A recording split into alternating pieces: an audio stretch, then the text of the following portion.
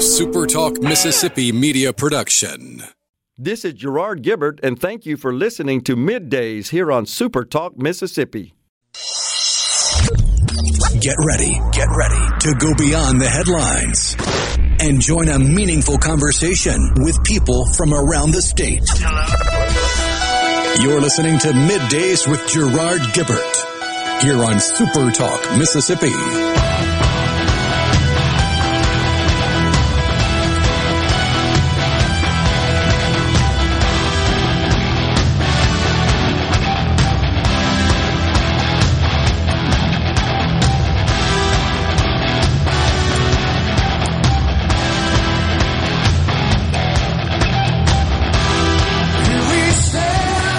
Good morning, everyone, and welcome to Midday Super Talk Mississippi. I'm your host, Gerard Gibbert, on location today in Tupelo, Mississippi. We're at the Tupelo Furniture Market. We're up here for the 20th anniversary of Celebration Village, where the proceeds benefit Sanctuary Hospice up here in Tupelo. The Element Well Studios right here in the lobby area of the Tupelo Furniture Market. Morning, Rhino. Howdy, howdy. Beautiful day out there, a little chilly, but what a great day to be traversing the roads of the beautiful state of Mississippi, including a few miles on the Natchez Trace. Gosh, just gorgeous this morning. It is a little chilly. I was glad to learn that we are inside today. I think an outside remote would have been a bit difficult. The wind is calm, which is good news, but it's still a bit chilly. What about down there? It's a bit nippy, but it'll warm up throughout the day. Yeah. This is kind of the fall weather that we've been sort of anticipating. It's what we look forward to this time of year in the great state of Mississippi. I got a guided tour of the Tupelo Furniture Market, the Celebration Village, all set up. The vendors, the exhibitors here are here selling their wares, getting ready to, at least they're setting up today. I was surprised at just how big this building is. Oh, yeah. Never been in here before.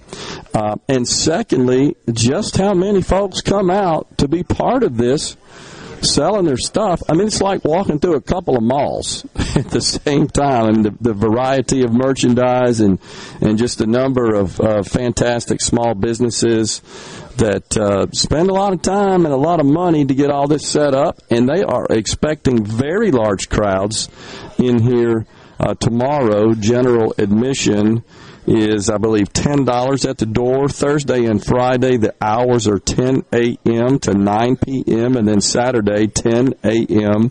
to 5 p.m. So just keep in mind that when you come out and enjoy this fantastic Celebration Village, that you're helping Sanctuary Hospice, and we've got some folks representing Sanctuary Hospice that will be on the program later on today. We're looking forward to that, and they do such good work. The northeastern area of Mississippi is certainly fortunate to have them, and when you look, Rhino, at all these vendors that are here today and all the work that goes on behind the scenes, and you know that the profits from this event go to Sanctuary Hospice, I think it just once again goes to show just how generous the great people of Mississippi are. So we've got Jim Johnson, the sheriff of Lee County.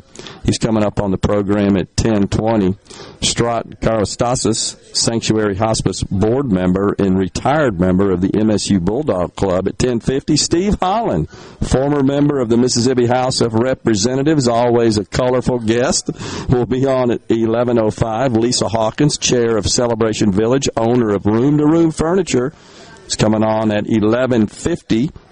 12:05, we'll bring on the mayor of Tupelo, Mississippi, Todd Jordan, and then Tawana O'Rear will wrap things up for us, the Sanctuary Hospice COO, at 12:50. So it's going to be a great day. Come on down and see us if you're in the area. Again, general admission is tomorrow, gets kicked off at 10 a.m. Hard to believe, Rhino, but little financial news of interest today. 30 years ago today, Black Monday, 1987. Of course, that's a name that's commonly given to severe and generally unexpected declines in the stock market, and that actually occurred 30 years ago today, October the 19th, 1987. I was indeed around and do remember it well. And though the market, in terms of the point drop, was only 508 points, we see swings like that on a regular basis now. But at that time, that represented a 20% decrease. So just to kind of contrast that in today's terms, with was Dow 30 or 35 years ago? Yeah, you're right. 35 years ago. 35. My bad. 35 years ago. Right. 1987. Thank you for correcting me. I just forgot the 5 there. Thank you. Yeah, 1987. Hard to believe that that has been set that long ago, honestly. But again, if we were to relate that and compare that to today, if you think about it, that would mean a 6,000 point some odd drop in a single day, which would just be huge, right? If you think about it. Well, a lot of fortunes would be wiped out. A lot of nest eggs would be totally wiped out, as was the case then, although I think it's safe to say that you've got a whole lot more folks, just average people, other than just investors, if you will, and institutions that do have some positions in the stock market, in the equity markets. And so today that would be total disaster. Now, since then, all kinds of circuit breakers, as they call them, have been implemented in the trading systems to prevent this sort of sudden and precipitous drop. It is estimated that losses back then were $1.7 trillion in terms of dollars, $1.7 trillion worldwide losses on that particular day. I'd have to think about what the math would be, but it's orders of magnitude more than that if we experienced a similar 20% drop. So just really incredible scenario to think about 35 years ago. I actually think I was playing golf in a charity event. And, you didn't have all the sorts of instant communications that we have today. So I found out, after the event, you didn't have a phone you could check to see, hey, what the market's doing today, and would have freaked everybody out. But nonetheless, in the meantime, we got the White House press secretary who says just be patient when it comes to inflation, that the president's Inflation Reduction Act is coming to the rescue. So when asked, we've got some sound. I don't know if we have time to get it in now, but she was asked, was Karine Jean-Pierre, about when can Americans expect to see their costs go down, their cost of living go down. And her first response was, 18 months ago the president signed the American Rescue Plan. Right. 18 months ago. Well, it was 18 months ago when we started to see a rise in inflation and a rise in the price of gas. So maybe there's a connection to that. Can she not think logically in that respect? Because that's the logic, right? Yeah, as soon as Joe Biden started implementing his policies, we started to see Americans hurt. Now, it was a short-term sugar high, right? Because he dropped helicopter money all over the country, and everybody said, yeah, look at these STEMI payments, look at these unemployment benefits and all this COVID relief money and child care credits and all that sort of stuff. But it was all short-term, and all it did was just pump more money into the money supply, and that, of course, has resulted in the high inflation we're all experiencing. It's just amazing that this administration and their spokespeople can go in front of the American people and make such ridiculous comments. And I'm not really sure whether or not they will ever, just be honest and truthful with the American public and say, yeah, this inflation is a real thing, and these policies that have been adopted and implemented by this administration are honestly just adding fuel to the fire, because that's exactly what's doing. You've probably heard by now, folks, that Joe Biden has announced his intention to release more oil from the strategic petroleum reserves, another 15 million barrels. Now, Again, just for perspective, we consume here in the United States about 20 million barrels a day, so that's 2/3 of one day, roughly. I guess that's 3/4 of one day. And then globally we consume 100 million barrels a day. So you can do the math there. That's 15% of daily consumption globally. So this is all politically motivated. This isn't what's in the best interest of this country. This is really not addressing the high price of fuel and oil and gas at the pump. This is just another short-term sort of rescue attempt to try to salvage what is really setting up to be a shellacking of the Democrats in the midterms. And I got to tell you, folks, I'm feeling more confident than I have in the past that the Republicans are going to flip the Senate. May only be one seat, but I feeling better about that. We'll discuss that later on in the program. Coming up next, Jim Johnson, the sheriff of Lee County. Stay with us. We're in the Element Wealth Studios. We're in Tupelo, Mississippi at Celebration Village in the Tupelo Furniture Market for the Sanctuary Hospice.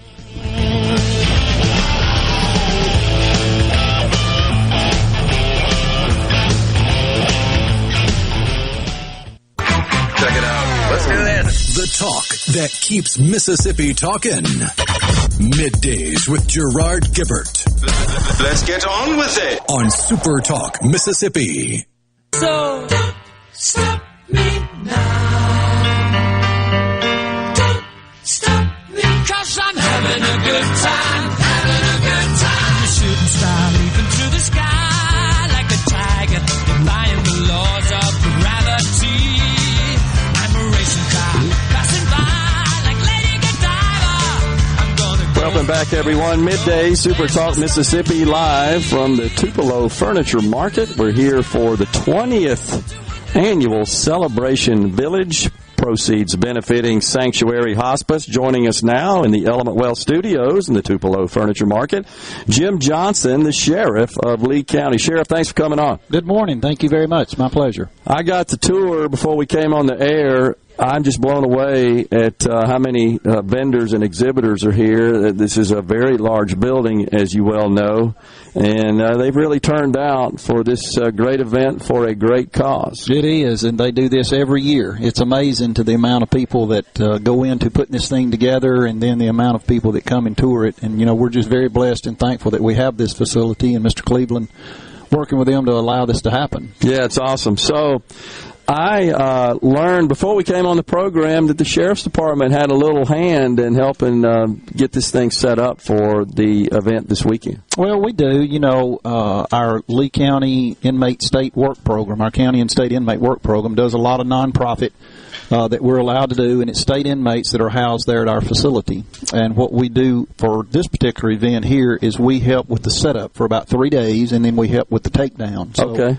You know, it's free of charge. We don't charge anything for that service, but it also gives the opportunity for the inmates to give back to the community. Yeah, sure. Is this something new, Sheriff, that you guys came up with? You've been doing this a while. Well, I've been sheriff for 20 years, and as long as Celebration Village has been here, we've been doing it. So you could count back how many years that was. So you're definitely playing your department a direct role in making this thing a reality. I am, and, you know, it's good for the community. Sure. But my dad suffered cancer in 2006 and passed away in the hospice house. So it's a personal thing to me as well, you know, something that we can give back. It's always got a special place in my heart. But, you know, this is a community event. It's not just for myself, but it affects a lot of people, and it's a great cause, and anything that we can do to better our community, that's what we want to be a part of. Well, the Northeast Mississippi, the Tupelo area, and the Appalachian area is really fortunate to have Sanctuary Hospice. We are very, very fortunate. You know, I hear people all the time, and I know personally, as I said with my dad, you know, it did provide a service for him in the latter years and the final ending of his life, but it was more of a service to the family to take a burden off of them that they couldn't meet. And so, you know, we are very, very blessed. It sees a lot of people and meets a lot of needs. Yeah, no doubt. I mean, typically It's the most difficult time ever in a family, honestly, when you've got a loved one that is declining like that, and you know that the end is near. You need help. It's a tax on you mentally and physically. You can't prepare for it. No, there's no way. And these people are so gracious and so kind, and the staff is just, they become family. Yeah. Even like I said, my dad passed away in 2006, and I'm still connected with them. They still call and check, and it's amazing to the job that they do. Yeah, it really is, and it takes a special person to do that kind of work. It's a calling. No doubt about it. No doubt about it. I had a similar experience. My father as well in 1998. And I don't know what we'd have done without the hospice care, honestly. It was a godsend. And like I said, the folks are so dedicated to what they do and so empathetic and understanding of what the family and the loved ones are going through. And they sort of share that experience with you. And it eases the burden, but more importantly, it is a physical and a mental tax during that period. It very much is. And, you know, the fact that you just realize that you're not going through this alone and that there's someone there with you that kind of understands and has been through this portion of life and can help you prepare for it. You know, the Lord just puts these people in your path. No doubt about it. So tell us what's going on at the Lee County Sheriff's Department. Well, we stay busy. We don't have to advertise for business. We have a lot going on, but, you know, we're very blessed with the community that we have. As you see with this event here, this is just the kind of people that I get to serve and protect, and I'm very honored and blessed to be able to do that. Yeah.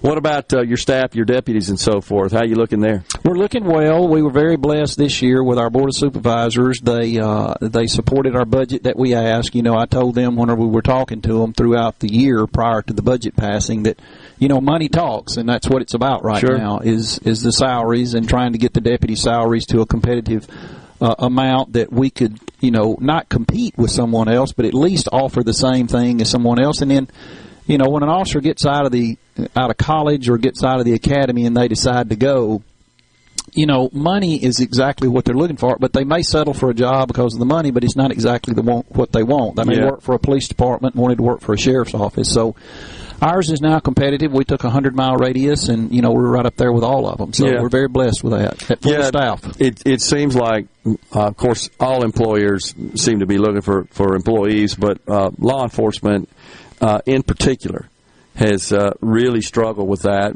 And I think a lot of that's just attributed to what you say, Sheriff, that it's a function of salary and compensation. It is. And then, you know, the attack on law enforcement in that profession, you know, nationwide. I used to worry about every day getting up and coming to work, and you'd think about, you know, this may be my last day, but you could live with that. This may be the day that somebody takes my life. You signed up for that. You signed up for it. You volunteered for it.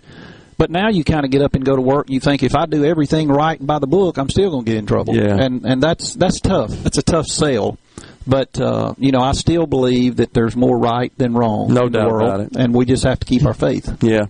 Is this something you and the team and the deputies, do you guys talk about this and try to work with each other on just working through this issue? Because my experience, and I think most of the public's experience that's always impressed me, is that those in law enforcement, they're so stoical, they're so unemotional when they're doing their job and they're public facing, but they're still human beings and they have real feelings inside. I mean, it's just the way God made us. That's right. But they're able to kind of shield that as part of their duty, as part of their job.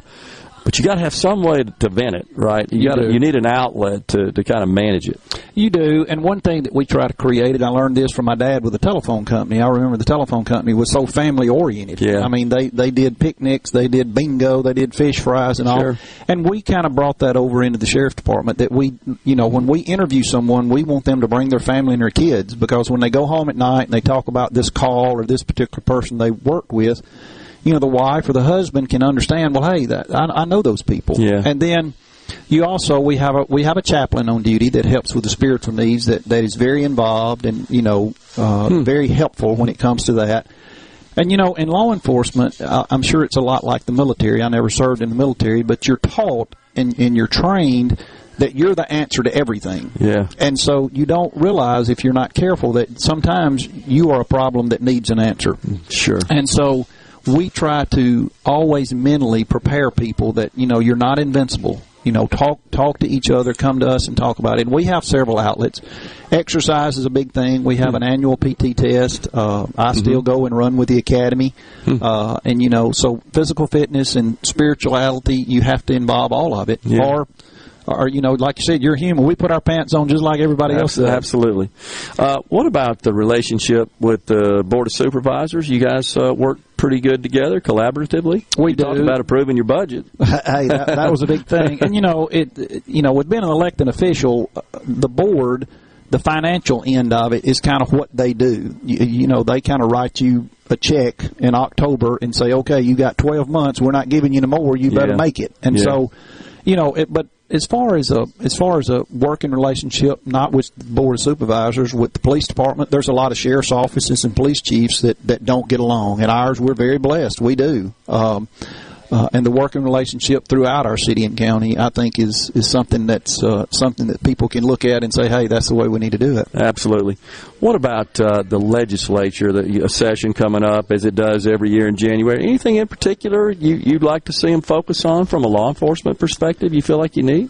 Well, what we ask, and we have a good working relationship even with our senators and representatives here. I was on the phone with one just prior to here trying to get some inmates moved and all, and the only thing that we look for in representing the entire Sheriff's Association and through our two conferences and all is, whenever you're making the law, converse with your law enforcement people that's going to have to enforce that thing. Sure. And don't forget about the victim. Yeah. Whenever you're decriminalizing something or criminalizing it, make sure it's the whole purpose of that is the right thing to do. If you're not careful, I told someone before, my first 10 or 15 years in office, we were going down and trying to get laws passed to make it safer and everything else. But it seems like in the last 4 or 5 years, we've tried to keep laws from getting passed. Yeah. Because the laws that were getting passed, we felt like were, either decriminalizing something or helping the criminal more than it was the victim. Yeah. And of course, like I said, we're the ones that got to enforce this thing. Gosh, it seems like we victimize the victims and demonize the victims, I should say, and we've decriminalized crime. That's There's right. an effort in this country, and it's kind of scary, but we can't let that happen. That's right. It's the number one primary goal of government, responsibility of government, is keep us safe. That's right. That's what we need you guys to do. We appreciate your service. We appreciate you coming on, and certainly for helping these folks here at Celebration Village. I think it's going to be a big weekend raising money for Sanctuary Hospice. Thanks for coming on, Sheriff. Well, Appreciate thank you for the awareness, and we wish everybody a Merry Christmas and a Happy Thanksgiving. And to stay safe. Stay safe. Yes, sir. Jim Johnson, the Sheriff of Lee County, has been our guest here in the Element Well Studios at the Tupelo Furniture Market. We're coming right back. All proceeds benefits Sanctuary Hospice. Stay with us. Middays with Gerard Gibbert Welcome to our shop. on Super Talk, Mississippi. Okay, now you have a good one.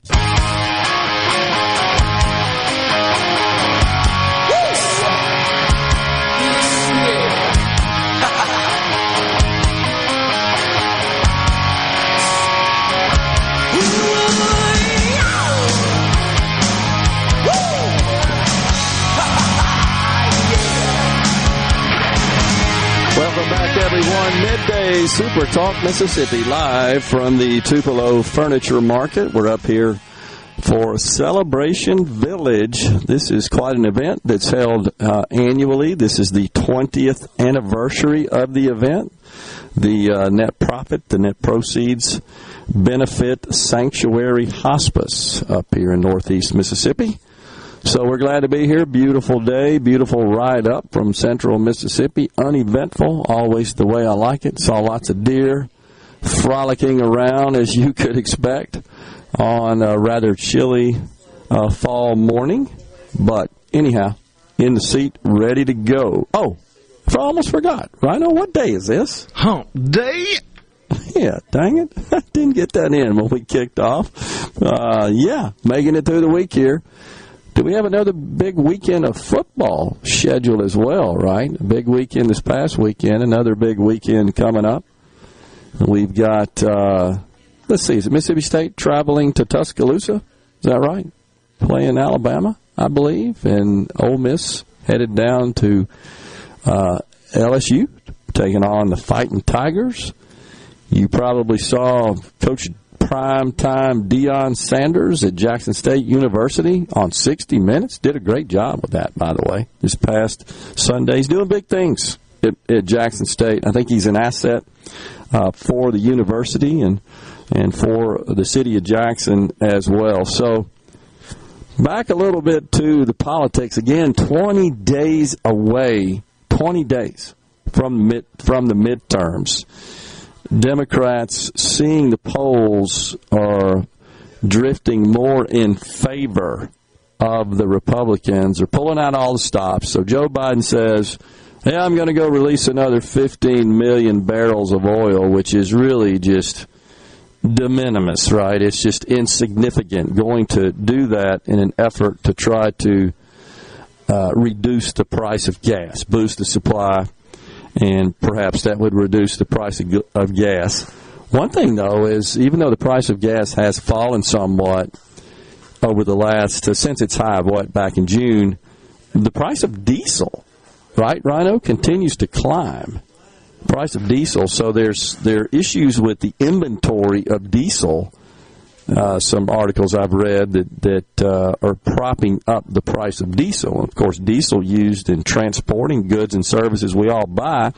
So I don't think releasing oil from the strategic petroleum reserves is going to necessarily have a deflationary effect. It might figure somewhat into the price of gas right at the pump, but I don't know beyond that. But folks are starting to ask questions. We may have some sound here, Rhino, from Karine Jean-Pierre, the chief propagandist for the Biden administration. She was asked, hey, when can we expect this Inflation Reduction Act to actually start reducing the cost of goods and services Americans consume?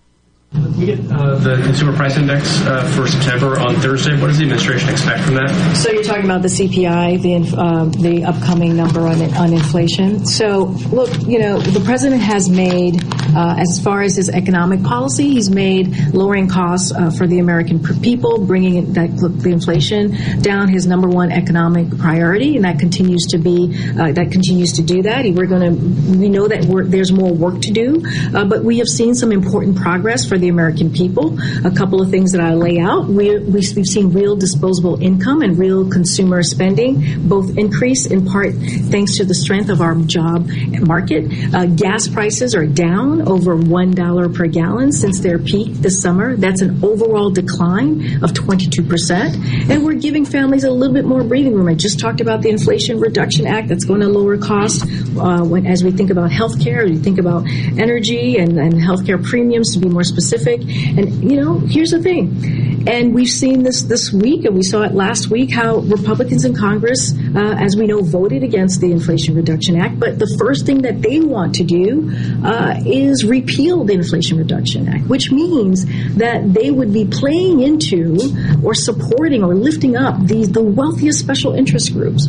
Why would you do that? Why would you take away an opportunity to lower cost for seniors? Why would you take away the opportunity to lower costs on when it comes to energy? Why would you take away the opportunity to fight climate change in a way that we have not seen, in an investment in a way that we have not seen? And so that's how we see the important progress that we've made. Clearly, we will be paying close attention to that data as it comes out. Oh, yeah. Got to fight that climate change. That's very, very important.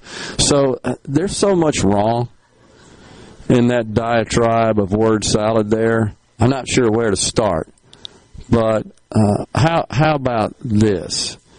The notion that we're going to give you money so that you can go buy something that you may or may not want, which is going to cost you more than what you're getting, so you're out of pocket, and then wait several years for the return on that investment as a tool, as an approach to curbing inflation, clearly illustrates that this person doesn't understand exactly what is inflation. They just don't get it. So you hear what she's saying there is, we're going to give you money to go buy an electric hot water heater. and upgrade your electrical panel and install electric appliances so you can shift off those appliances that are powered with natural gas, right? We're going to give you money to go buy a $70,000 electric vehicle. This is what they're calling inflation reduction. This is nonsense. That, again, clearly illustrates you don't know exactly what inflation is. Too much money chasing too few goods. That's what drives inflation. You're giving people money, just dropping it out of helicopters again, giving people money, deficit spending, even though they say, oh, no, the Inflation Reduction Act will reduce the deficit. And, of course, that presumes that these additional taxes levied on corporations with this minimum 15% tax and the stock buyback tax, et cetera, will actually generate sufficient revenue to cover these expenses, these outflows, and then some. And that's just horse hockey as well. So it just blows me away. And then the Medicare stuff, which basically says we're going to force the pharmaceutical companies to sell you drugs at a certain price, and all that's just going to be hunky-dory, and therefore that's reducing inflation. Well, no, that doesn't reduce inflation. Well, first of all, that only targets a set of people, a subset of the entire population, those that are on Medicare that are consuming drugs from the pharmaceutical companies. That doesn't address inflation. And then the climate change garbage as well, which is so far down on the list of concerns of Americans that it really doesn't even hardly get on the radar. But that's basically what she's telling you, that, yeah, we're going to reduce inflation by sending you money in the form of tax credits, which you can cash in essentially at the point of purchase to go buy a hot water heater. That is just nuts. And they're peddling this stuff on the American people. I'm just not sure they're buying it. So much wrong in what she said. So really nothing in there, because Democrats don't believe in this concept, nothing in her comments and her remarks, her response there, suggesting that any of this president's policies will actually boost supply, will actually foment an increase in supply. And that is what is so desperately needed in this country. And that's because you're taxing the people who produce the supply, produce these goods and services. You're increasing their taxes. You're signaling your intent to increase them more. You're constantly releasing new silly regulations. You're making it more difficult, more onerous, more of a challenge for the producers to produce more. They don't believe in that concept. They don't believe in supply-side economics. They only believe in, it's all a function of demand and consumption, and we're just going to send money out to help these people with their consumption. And nothing in her remarks that I detected talks about how we're going to get the price of groceries down in food. Did you hear anything in there, Rhino? I heard nothing regarding that. And that affects all of us. We all got to eat. I didn't hear a thing about that. And so it just, once again, I think, is an example of just how tone-deaf this administration is. And it's pretty clear. They're desperate. They're panicking. They don't know what to do. You just got to hang on till next year. We're going to give you money to go buy an electric vehicle and a new electrical panel, a hot water heater. How insane is that as the response to how they're addressing inflation? Later on in the program, we got to talk about what the Republicans got to do to rein in spending and what the cost of our debt is looking like now with these pop in the interest rates. It is astronomical, the fastest growing line item expense in the entire federal budget.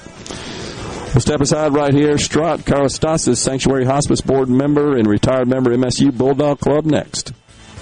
Properly set all controls before recording.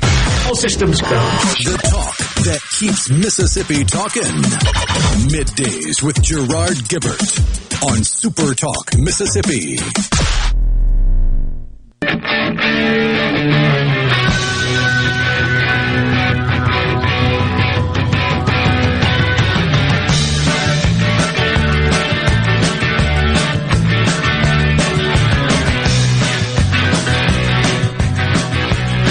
back, everyone. Midday Super Talk Mississippi. The Element Wealth Studios moved to Tupelo, Mississippi, the Tupelo Furniture Market, for the 20th anniversary of Celebration Village, where the proceeds benefit Sanctuary Hospice. Joining us now, Strat Karastasis, Sanctuary Hospice board member and retired member of the MSU Bulldog Club. Strat, thanks for coming on. Glad to be here. I'm thrilled. This is such a worthwhile venture, and I'm looking forward for it to be exceptionally successful for the people at Sanctuary. I was talking earlier. I got the tour of everything being set up today here in the furniture market. I was just so impressed with the number of folks that come out and spend a lot of time and a lot of money setting all this up for this event, and they know that it's for a great cause. But what just a great assortment and a display of fantastic business people and merchants here,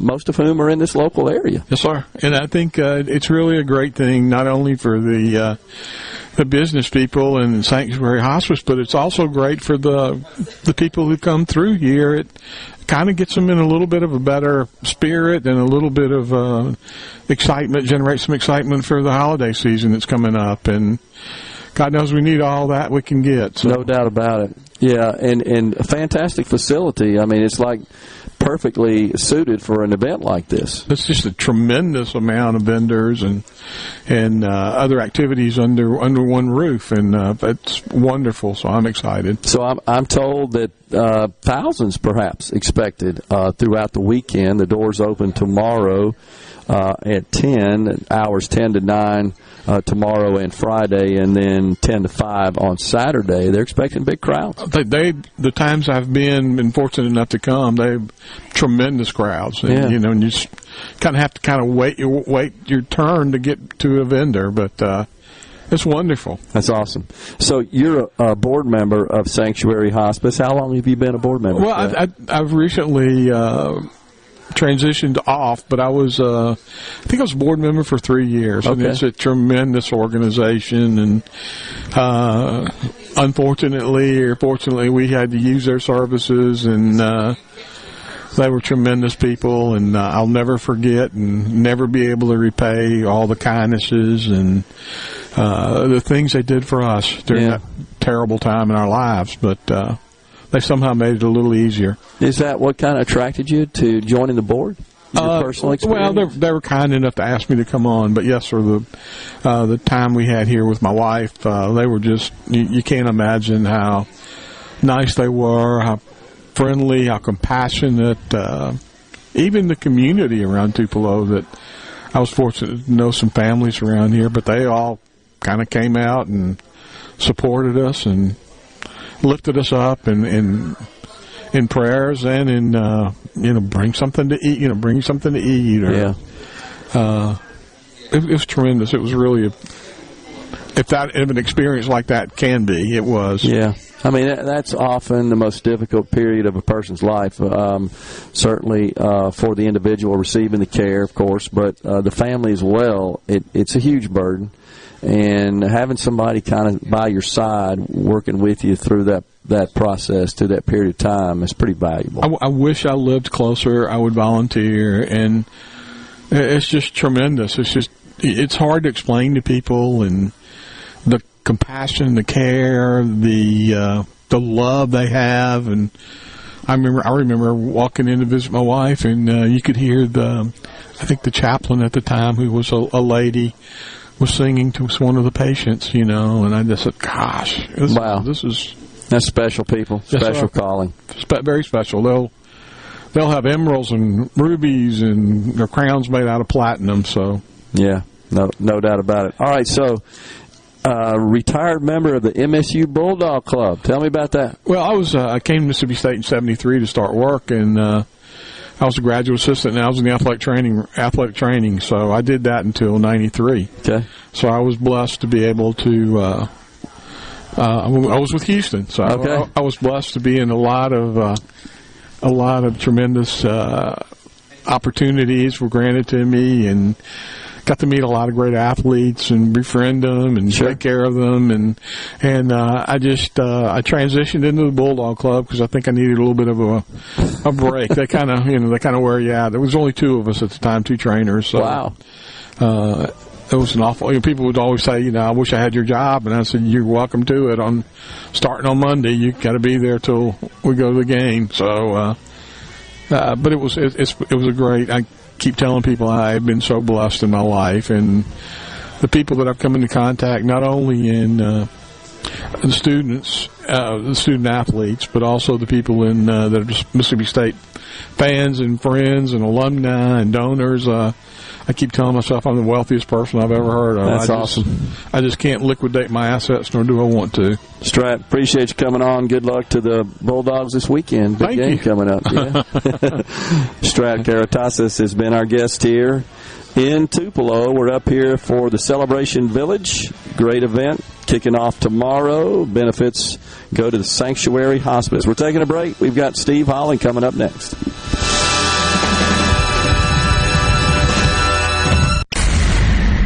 Welcome to the show that challenges you to think deeply and look beyond political posturing.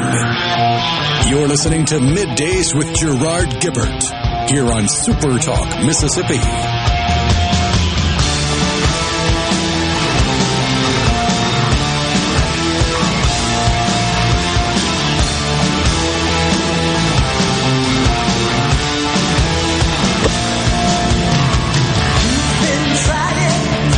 Welcome back, everyone. Midday Super Talk Mississippi. The Element Wealth Studios relocated to Tupelo, Mississippi today. We're at the Tupelo Furniture Market.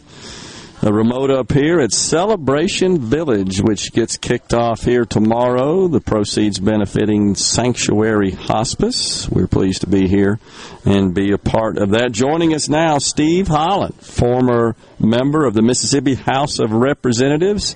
He represented District 16, which includes Lee and Monroe County. Steve, good to see you again. Good to see you. Good to be back on Super Talk. It's been a day. Yes, sir. I think y'all didn't like me. No, sir. We were here in April and you came on. I did. You remember that? Yeah. We were over there at Ace Bolt Screw. There you go. Always enjoy having you on the program. So this is quite the event. It's an incredible event for an incredible cause.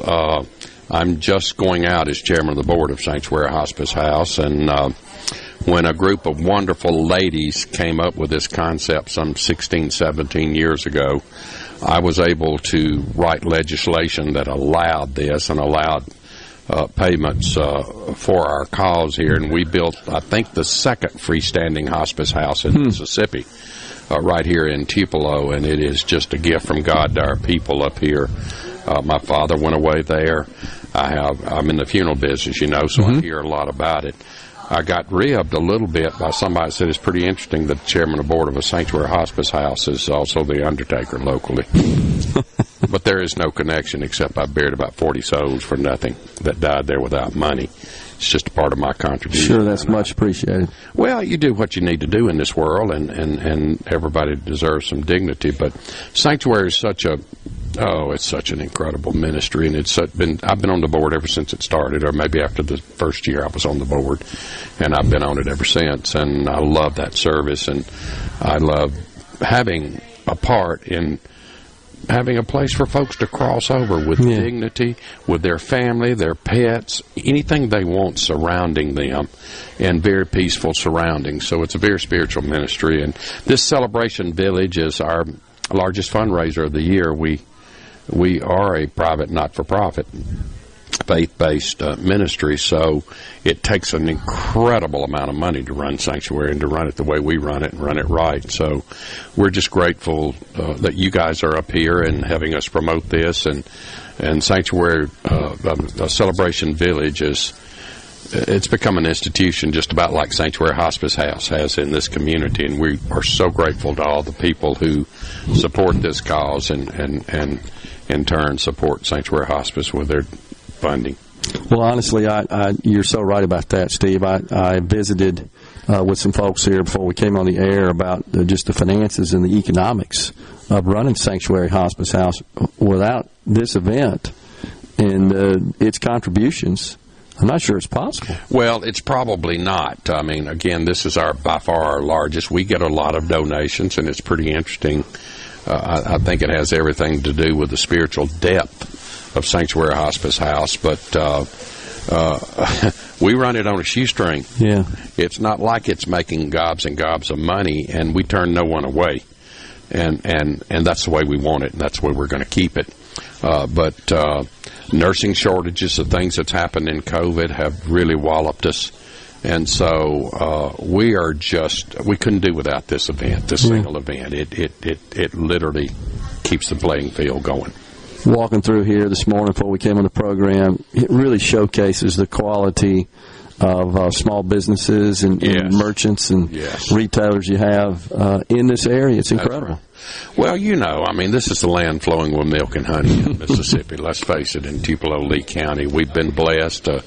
We have enjoyed incredible leadership over the years, over the decades, and we have blended agriculture with the industry back in the day when it needed to be blended, when we were ahead of the game, and because of that, we've got a very prosperous county that's got a wonderful tax base and is the regional hub for all of northeast Mississippi, and we're proud of that. Yeah.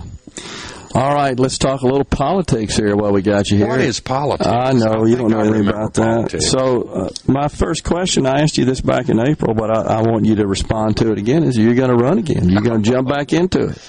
Oh, my gosh. Look, I served 36 years down in Armageddon, and no, I'm not going to run again. There's a part of me that would like to be back in the process. You miss it now, don't you? Not much. Not much at all. Some aspects of it. I'll tell you what I miss. When the issues get critical and nobody stands up to say anything or begs to differ or presents a middle ground for something, I miss being there because that was a role I played for 36 years. Yeah. I got labeled a liberal, and I was okay with that. I never thought I was that liberal. I was very progressive. But I was a bridge builder in my years, and nobody's building bridges now. We're just separated by this scorched earth burn politics to the right or left, and nobody goes to the middle ground. And I don't see any rising star down there that wants to go to the middle ground. So I miss that part of it. But to miss a 185-mile drive every week to Jackson and not be able to drink the water when I get there, hell no, I don't miss it. So, all right, I got to tell you, your description there, I believe, is spot on. That both sides have kind of gone into their corners. There's really no interest. And Steve, this is at all levels of government. It's not just state government. It is from literally county, city government, all the way up to the nation's capital. Yeah. And it's the saddest discourse I've ever seen in my 67 years in politics. I never thought it would get here. Now, I'll tell you, Democrats ran the legislature in 1983 when I went there. But, my God, we clawed each other's eyes out over policy. Yeah. We don't do policy anymore. It's top down.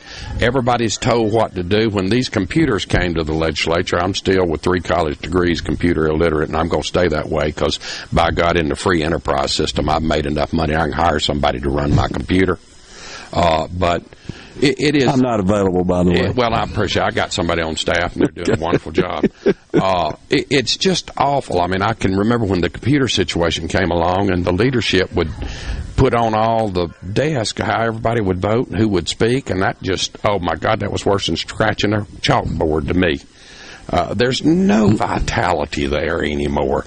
There's nobody to differ. There's nobody to say, this will affect the poor folks, the working folks, this group of folks anymore. It's just whatever the leadership decides, that's what the legislature does. So I can't live with that at this age. I'm maturing out, and I'm a long way from an old man. I'm very vigorous physically, and I feel good except for about 7 knee surgeries in the last 14 years. There's nothing wrong with me that I know of. I may be in my business as a customer by night, but by God, I'm going to go in there feeling good if I am. So I'm going to hang out. Now, let me tell you what I am going to do, I think. I just don't sense that I can go back to the legislature, but my brother has been a member of the Board of Supervisors for either 12 or 16 years. I can't remember, and he's retiring. In Lee County? Okay. And I may offer for that. Okay. It's pretty interesting. When I started my political life, that's what I wanted to run for. I just wanted to help run my county.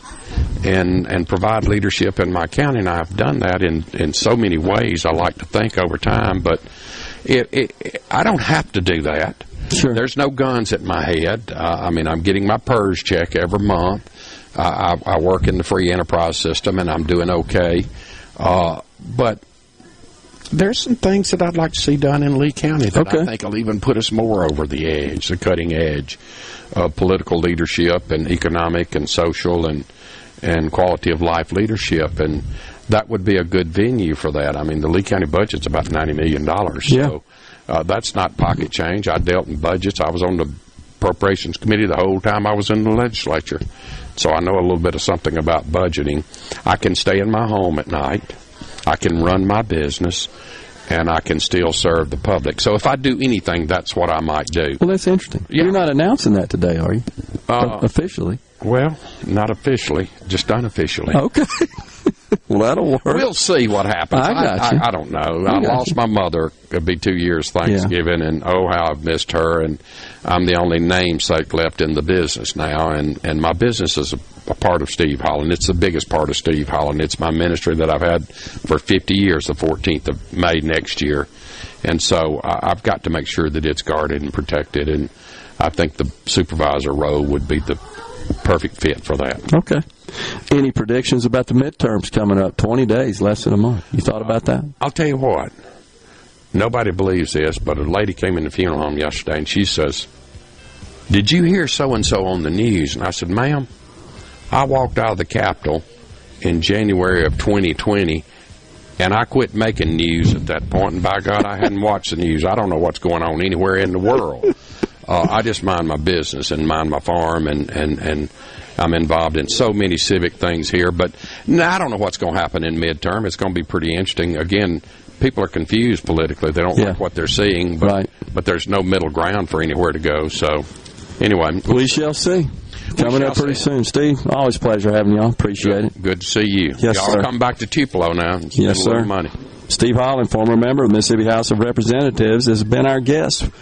We're at the Celebration Village for Sanctuary Hospice. We're coming right back. Stay with us.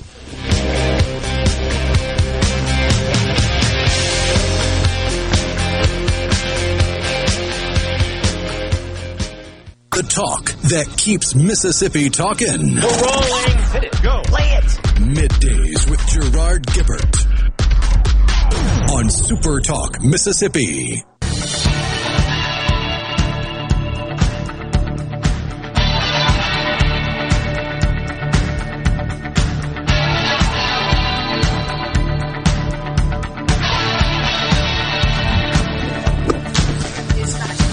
Welcome back, everyone. Midday Super Talk Mississippi. We are in Tupelo, Mississippi today for the Celebration Village event. He's raising money for Sanctuary Hospice House. It's a great event, and this place is really incredible at the Tupelo Furniture Market. All the vendors, retailers that are all getting set up today for the big event that gets kicked off tomorrow. 10 to 9, Thursday and Friday, are the hours for Celebration Village. Saturday, it's 10 to 5, 10 a.m. to 5 p.m. $10 at the door gets you admission. And there's a lot of stuff to browse through and, more importantly, to buy, to pick up, to help these retailers and to help this great cause, the Sanctuary Hospice House. We are so pleased you're joining us today on the C Spire text line. Johnny in Macomb says if interest rates actually the increase in interest rates, I believe is what Johnny meant to say, actually increases inflation. What it certainly does from the standpoint of the cost of goods and services that are financed, and also keep in mind that lots of the producers of those goods and services, when their costs, their input costs go up because their financing costs go up. And a lot of companies incur debt and take out loans and receive loans from banks, which are interest-bearing, of course, and when the cost of that money, that financing goes up, absolutely right. That figures in to the cost of the goods and services being produced. So here's the deal, though, folks. As I said before we went to break at the top of the hour, We've got rising interest rates, so I think everybody knows about that. That's pretty obvious. But it is expected that this rise in interest rates at the current level that we are sitting right now, if that stayed constant, would cost us about $8 trillion. $8 trillion over the next decade. $8 trillion. It's hard to believe, but based on the trajectory that we are on, and also as a result of interest rate increases, our debt service, our debt expense, talking about the U.S. Treasury, the federal government, which is the taxpayers, you the citizens, your cost of servicing that debt, which is now at $31 trillion, is the fastest rising line item expense in the entire federal budget. I don't think that should come as a shock. I think it's just something to be aware of when you incur a large amount of debt as we have.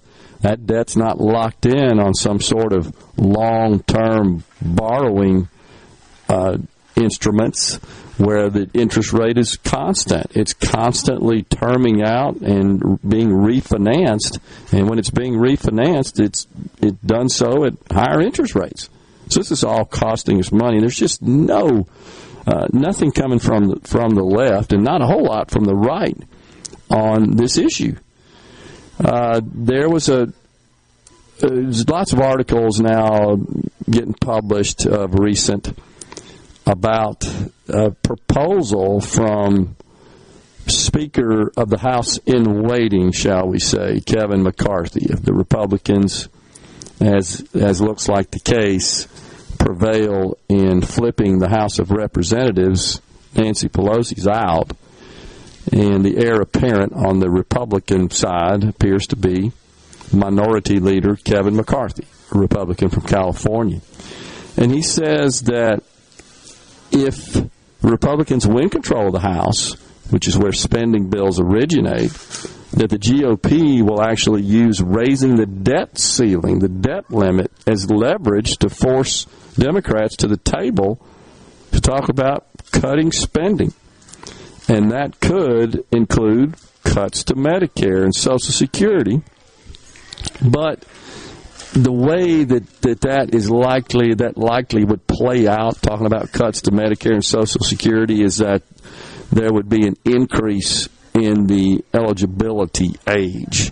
But the Democrats are running around claiming that Republicans plan to cut your Medicare and Social Security, which is actually not true.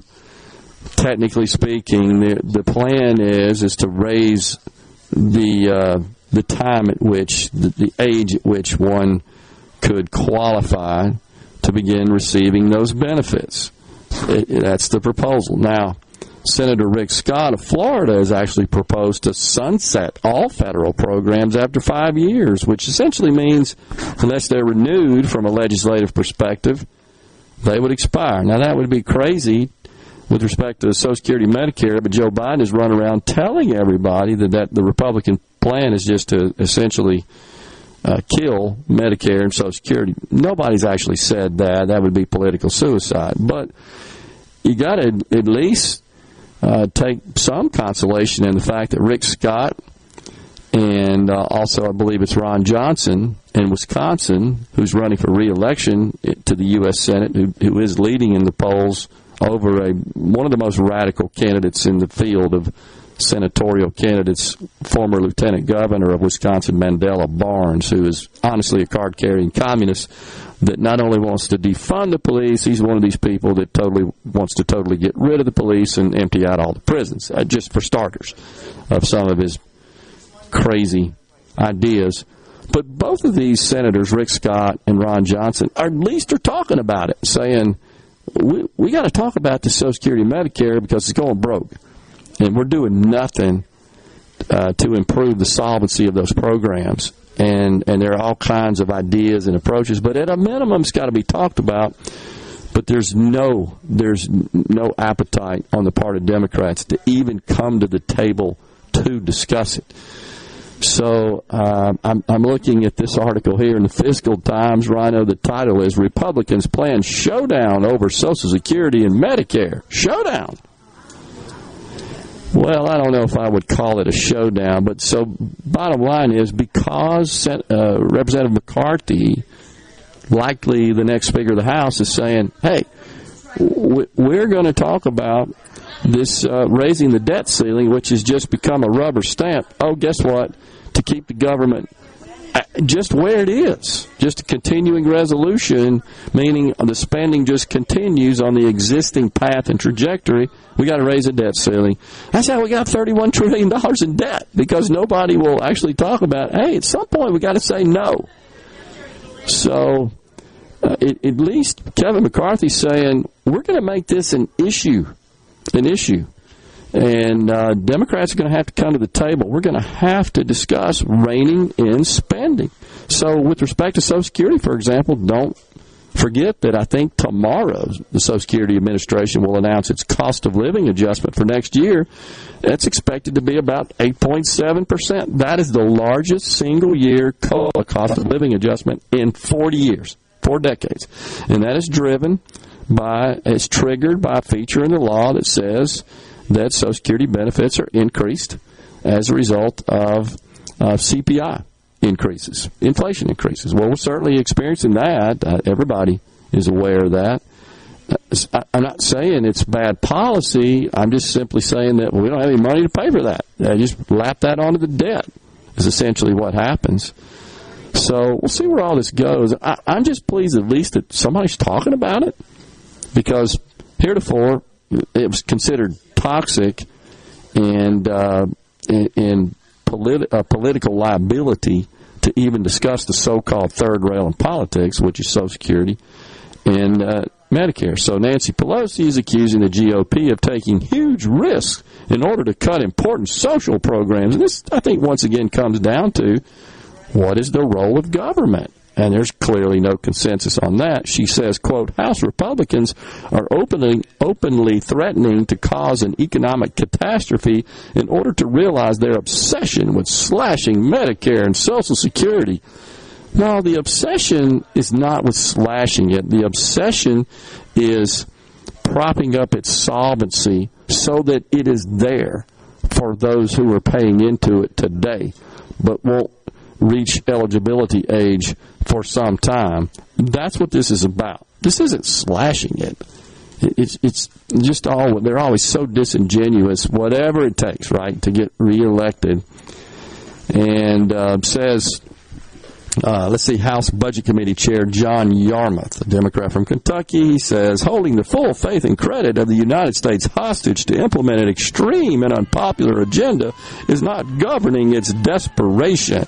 And what he's saying is, the full faith and credit basically is saying, we're going to make you guys come to the table before we just rubber stamp an increase on the debt ceiling. And if they don't increase the debt ceiling and spending stays the same, it is true then that the federal government will not be able to make its interest and principal payments on debt, and that in fact would cause a global collapse of the economy. But that's not what's going on here. It's just getting people around the table to talk about this very serious problem that's affecting every American. Every American. We'll step aside for a break right here. Once again, we're in Tupelo, Mississippi at Celebration Village for Sanctuary Hospice House. We're coming right back with more talk. We've got Lisa Hawkins, chair of Celebration Village and owner of Room to Room Furniture at 1150. Okay, is everybody ready? I'm ready. Ready here. Middays with Gerard Gibbert on Super Talk, Mississippi.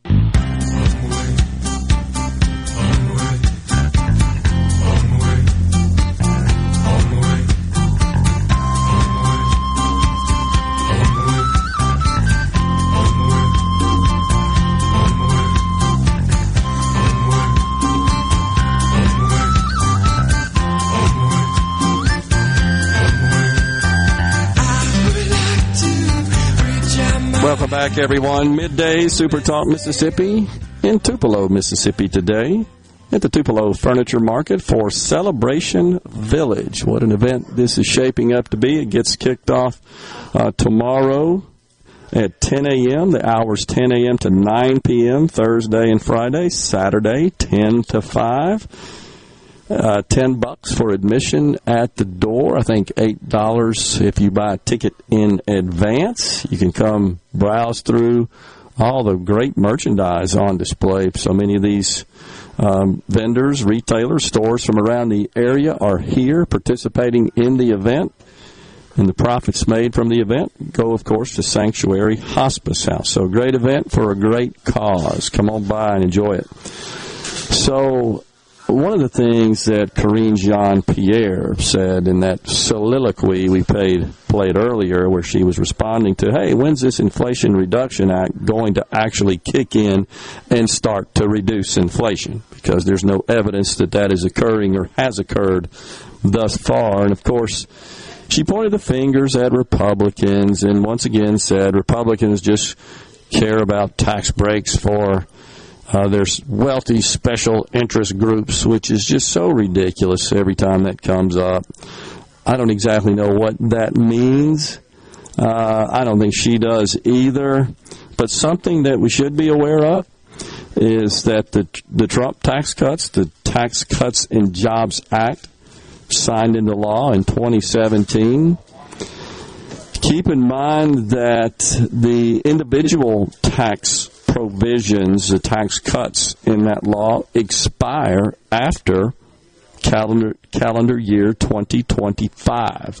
The corporate tax adjustments in the law remain permanent. And this is, again, the way the sausage has to be made in order to keep the numbers under a certain threshold so that the Senate parliamentarian approves the legislation for passage under the Senate reconciliation rules. Remember, as we've discussed before, legislation, any kind of revenue and spending legislation, is always scored by the CBO, the Congressional Budget Office, and it is scored on a 10-year basis. So, and that is what the parliamentarian also analyzes to determine if the legislation is eligible to be passed with a simple majority in the Senate as opposed to a supermajority, 60 votes. So that's why they had to put this expiration of the individual tax cuts in there. If they would have extended those out for the entire 10-year duration, based on the CBO's projections, would not have been underneath the threshold. So this is coming up, and this is going to be a huge battle, epic proportions here in 2025, because the GOP, of course, wants to expand the tax cuts and even further than where they are, and at a minimum renew them, whereas the Democrats don't. What they want to do, I believe, is they want to further cut at the lower levels of income with these, in the form of credits, the extended tax credits and health care, Obamacare subsidies and all that sort of stuff, and more green credits, just like we got. I think that's just a down payment, honestly, on what they want to do, to just give people money to go green, honestly, in the so-called Inflation Reduction Act, which is really more of a climate change bill. So that's coming up in 2025.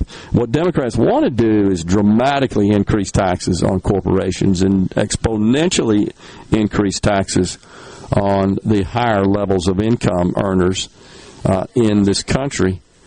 We already have over 50% of the households in this country in tax year 2020 paid no federal income tax. We got half the households that don't really contribute from a federal income tax. And in fact, a good number of those received money back. I'm not talking about a refund. I'm talking about just money that they're entitled to, whether they had a tax liability or not, under present tax law. So what their plan is to do is to increase that number of households that have no tax liability, pay no taxes, have no skin in the game, and increase those on those at the higher level. That's also the plan, their plan, to address the insolvency issue in Social Security and Medicare. They want those with higher incomes to pay more into Social Security, more into Medicare. Then they want to apply means tests so that the people who were going to pay more into it would not be eligible for it when they retire, because they would be means tested. It is brazen wealth redistribution. That's what it's all about. And honestly, so are all these credits that Jean-Pierre was talking about, the green energy credits. Those are being paid for by higher taxes on corporations. Well, at least that's the way it's planned. I'm not convinced it's going to work out that way, but that's the way it was mathematically presented and scored and the way it passed. So this is something that's looming as well as the expiration of the individual provisions. Now, a lot of people say, well, that won't affect me, and I got to tell you, do your homework there, do your math. I've done countless examples here, not really examples, but pardon me, real life scenarios where folks have provided their information, or I've just kind of entered information that would align with the typical household, and there are models out there that will compare the before the Trump tax cuts and after. And even though you get lots of leftists that say, and Democrats say, oh, those only benefited the rich special interests, that is just categorically false. That is totally untrue. Get this as well, folks, because of our law, and this hasn't happened in a long time because inflation hasn't been a thing, but the IRS will be raising the tax brackets and the standard deduction by 7% to reflect higher inflation. So the standard deduction and the income thresholds, the brackets where the tax rates are levied, that's all going up. So, for example, the top marginal rate of 37% will apply to individual income above $578,000. In couples' income above $693,000, those thresholds are up 7%, and you just factor that all the way down through the income brackets. So what that means is that folks are making more money. It's to protect against the bracket creep. Your wages generally are thought to be going up during a period of inflation, but your taxes go up as well. So this tries to alleviate the bracket creep. That's the reason for that provision. Now, honestly, it's also inflationary because that means you're going to have theoretically more disposable income. It's a question of whether or not that is offset and countered by a higher cost of living, of course. So you got to keep that into consideration as well. But on the C-Spire text line, we get Department of Revenue loving this inflation and sales tax income. Yeah, the inflation certainly does boost sales tax income because the sales tax rate is levied on retail sales, and retail sales are up simply as a result of inflation. But keep in mind, expenses are up as well. So operating municipal governments, which operate with a diversion of sales taxes on the sales in the municipality within the jurisdiction of the municipality, I mean, their costs are up. Same at the county level with respect to property taxes, ad valorem taxes. That is the primary source they receive. And then at the state level, yeah, we're enjoying really tidy surpluses right now, but I'm not sure if that's going to continue. Our state, I think, fortunately, doesn't go too crazy to the upside when the economy is booming, but it also doesn't really fall too drastically when you have a pullback in economic activity. And I think that's just a result of the makeup of our economy. We're not too reliant on any single industry, not as affected, but it's certainly something to keep in mind that we're headed for what most economists consider to be rather turbulent times in the form of a recession. And in fact, Karine Jean-Pierre got asked that question, Rhino. The investment banks and economists are saying there's now a 100% chance of a recession in 23. What do you think about that?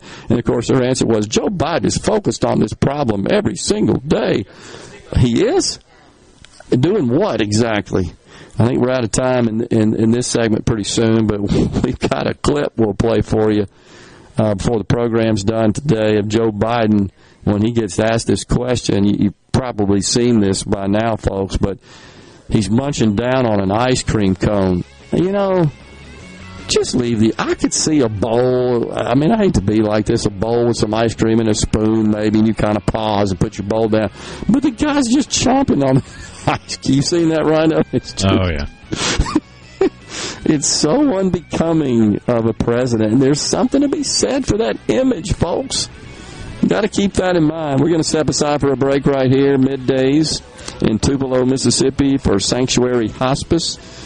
When we come back, we've got Lisa Hawkins, chair of Celebration Village and owner of Room to Room Furniture. Stay with us.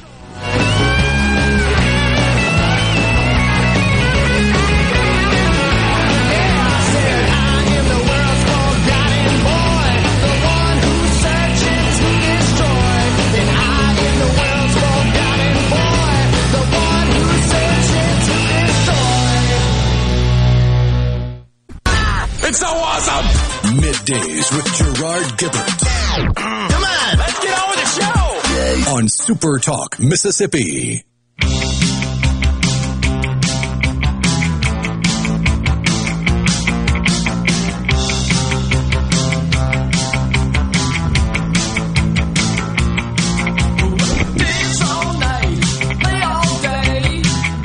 The Cars bumping us into this segment here on Middays, Super Talk Mississippi.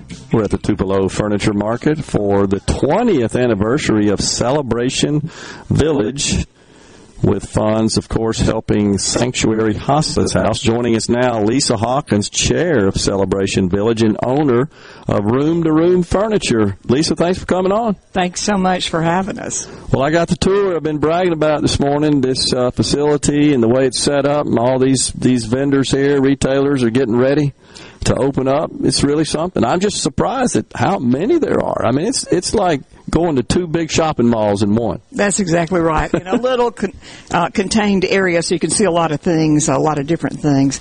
But we want to thank BM Cleveland with the furniture market because he provides all this for us. Yeah. He's very involved in Sanctuary. Matter of fact, he's the chairman of Sanctuary, our board. Mm-hmm. And then I learned also that the sheriff gets involved as well in helping get all this set up. I love me some Jim Johnson. Yeah, Sheriff Johnson is great. We cared for his father years ago, and he has been very instrumental in helping us with the inmates that volunteer. They have to volunteer to come, and they set up all the pipe drape and do lots of things, and we feed them good. Yeah. Well, it looks awesome, and you can tell that those that are here that are exhibiting and here to sell stuff, they go out of their way to really make it look like kind of a portable store, if you will. I mean, the displays are very impressive. Very much so.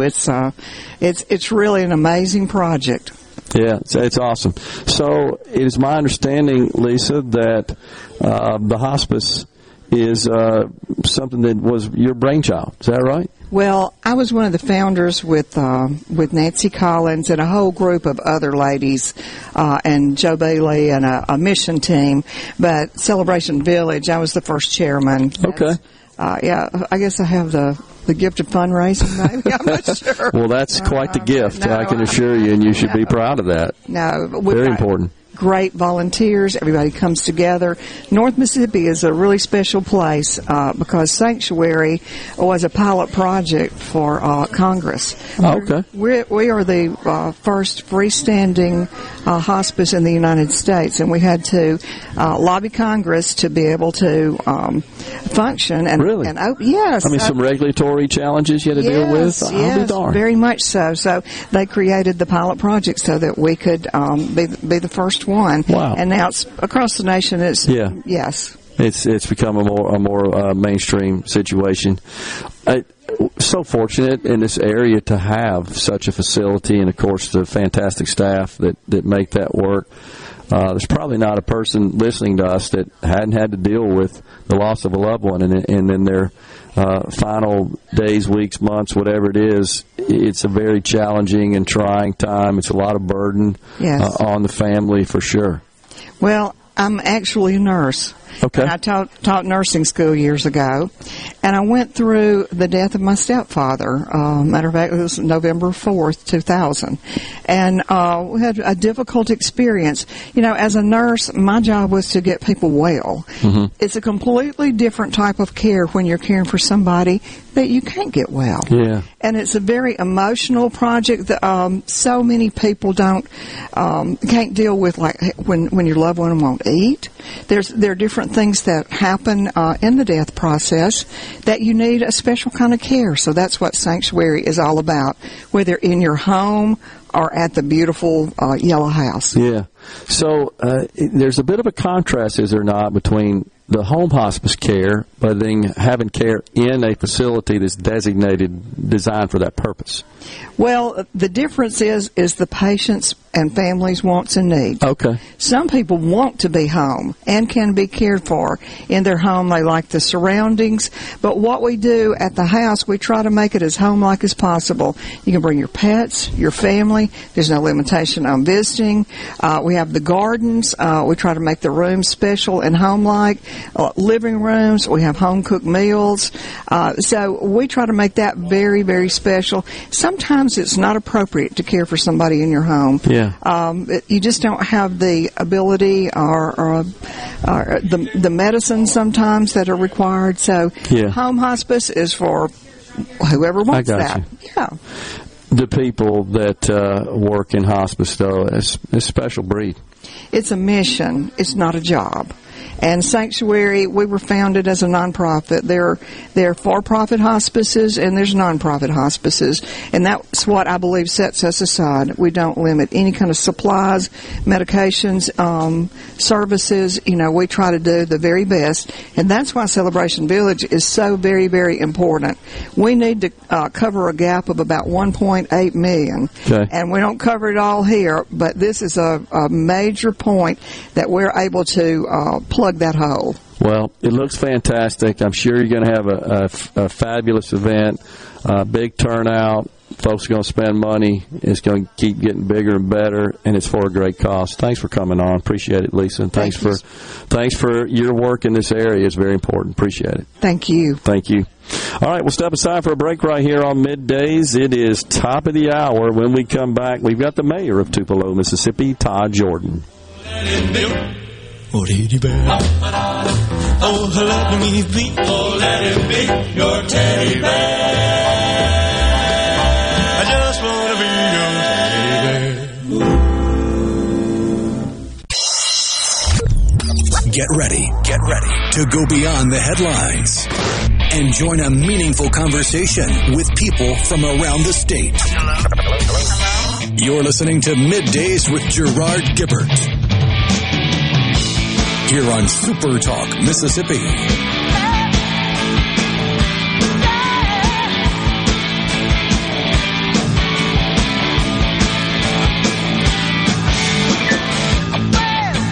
Welcome back, everyone. Midday Super Talk Mississippi, rocking into hour 3 of the program. We are in Tupelo, Mississippi for Celebration Village. It's being held at the Tupelo Furniture Market. It benefits Sanctuary Hospice House here in the Tupelo area. Joining us now, the mayor of Tupelo, Mississippi, Todd Jordan. Mayor, thanks for coming on. Hey, glad to be here. Always glad to be here and tell the state everything about Tupelo. You got a lot of good stuff going on, but let's first talk about this event, Mayor. You got to be proud of this. I think this really speaks to the generosity and the concern that exists within the citizens of Tupelo and the surrounding area for their their brothers and sisters that are going through a very difficult period of their lives when they're passing over to the other side. And it is a tough time for families, but hospice plays an important role of kind of softening the difficulty, and they come out to help raise money because without it, I don't think those services are possible. That's right, and this is a great event. It's gotten bigger every year, the 20 years in its existence, and, you know, it's just a great community-wide event. And like you said, I mean, we're a very caring community, and we want to do everything we can for this event And the Sanctuary Hospice House, and I think if you ask 80% of the people that live in Tupelo, they have a loved one or friend that's been through that hospice house or home hospice, and it's just a great organization, and I've never heard a bad word about the workers, the volunteers, the facility, or anything that people care for when we're there. And blessed to have this facility, and the Tupelo Furniture Market folks are very generous in allowing them to set up in here. I went through here this morning, Mayor. It's like I said earlier, it's like walking through two shopping malls all under one roof. It's Christmas come early for a lot of people, and that's what this is about. And people come and spend money, get Christmas gifts, Thanksgiving stuff, and it's just a great organization. It really is, really is. All right, tell us what's going on here. I know you've always got lots of good stuff going on. I tell you what, before I ask you that question, we've had lots of trouble back in Jackson with the water situation. That's obviously made national news. Give us the status of your infrastructure. It's a big part of operating a city, obviously. It is, and fortunate for the city of Tupelo and former leaders, back in the 80s, the city of Tupelo decided to try to add a 0.25% sales tax to their water. So we have probably the best water in the state of Mississippi. Okay. Over $100 million has been raised to keep that up. We have to redo our station about every 20 years, so that 0.25% never comes off. It just continues for maintenance. And if you take it off and you don't maintain it, you get what you get in a lot of other places, which is substandard water and sewer and things like that. But our ARPA funds, we've turned in for a match for $8 million. Hopefully we'll get state match. That's right, $16 million out of that. Our Water and Light Department has got an SRF loan for $18 million. So, over the next 4 or 5 years, hopefully we'll put about $40 million in the ground. Okay. And because it's never ending. You've got to. It's constant maintenance is required to stay up. It is, and people, we always have an aging infrastructure. Sure. If we started to redo it right now, by the time we finished, it'd be start over again. That's right. So we fix the ones that are broken, and right now with the ARPA funds, we couldn't be happier with the state of Mississippi coming through and offering that match. And it's some things that we're going to be able to do, big ticket items that we wouldn't generally be able to do, some of our stormwater drainage and things like that. So we hope to get all that match, and we're not spending any of it on anything but water and sewer. Yeah. Well, and there were some restrictions, of course, on the money, but that's such a major asset for a city that, like I said, requires constant maintenance. And if you get behind on it, it's almost impossible to catch up. It is impossible. It's impossible. It's almost impossible to keep up if you don't get behind. Yeah, that's true. Because just like the last couple of months, it's been so dry. The ground is shifting. It's breaking water lines. So we've had a lot of maintenance over the last few months. Interesting. What else you got going on? I know last time you and I visited, I think we were over at Ace Bolt Screw, and we stayed downtown. Our Super Talk crew did the evening before. Always such an impressive downtown here in Tupelo, but you really got all the ingredients for a great quality of life. We do, and of course the new Hotel Tupelo opened up in February, and it's awesome. Competition is always good. Hilton Garden Inn is committed to a total renovation. Oh, okay. Across the street, we're hearing about $6 million on that renovation. We just changed over our Bancorp South Center to Cadence Arena. That is going really good. As far as our new conference center, we're getting a lot of statewide conventions. We just put a new ice plant in our arena. It was aging and couldn't make ice, so we had Disney on ice last week. Okay. We're having to drain that ice. We're having the North American Mennonite Conference in, and that's going to be about 11,000 people in the city of Tupelo. I think I heard every hotel room within 60 miles is booked. So I was going to ask you if you had enough accommodations for that. We don't, but they're booked all the way to Olive Branch. So there'll be an extra 11,000 people here. As soon as that's out, we got to put our ice back in. We'll have public skating through Thanksgiving. So it's the arena's doing really well, and downtown is too. Yeah, so that speaks to the economy of the city of Tupelo. You've also got great health care and great schools here as well. We do. You? The North Mississippi Medical Center always is very supportive of the city of Tupelo. Actually, we have a meeting this month on a new development of theirs.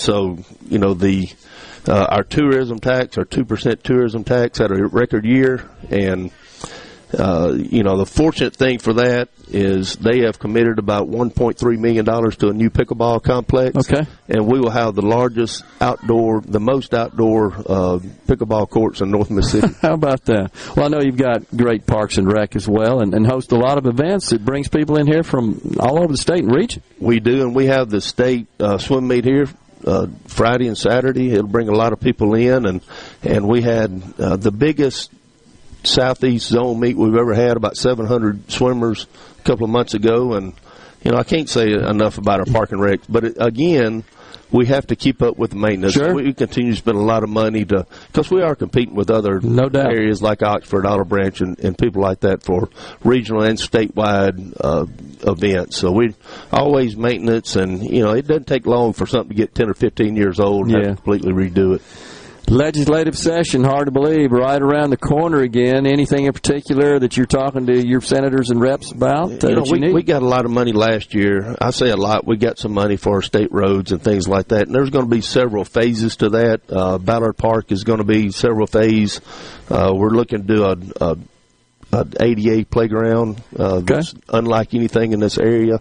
But we've got the money for our infrastructure. Now we need to trying to get some money for the playground and things like that. We have an outdoor stage. We'd like to put some type of amphitheater seating there. So we're going to ask a lot of the phase 2 that we got last year. Yeah. What about the financial status of the city itself, Mayor? With inflation, of course, is affecting everyone.